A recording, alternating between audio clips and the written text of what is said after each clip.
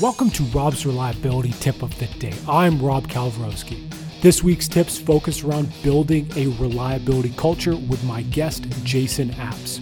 Check out my website, robsreliability.com, and here's today's tip. Additionally, what we find is that people treat reliability as a project. So they may have reliability engineers in an organisation, but in my experience, in terms of strategy review, so equipment reliability strategy review, it's all typically done on a project-by-project basis. And people fall into this cycle, and this is something we've seen across our experience, that you may go and review or optimise some reliability strategy, or even if it's a new asset, you might develop the initial reliability strategy, you go put that into place.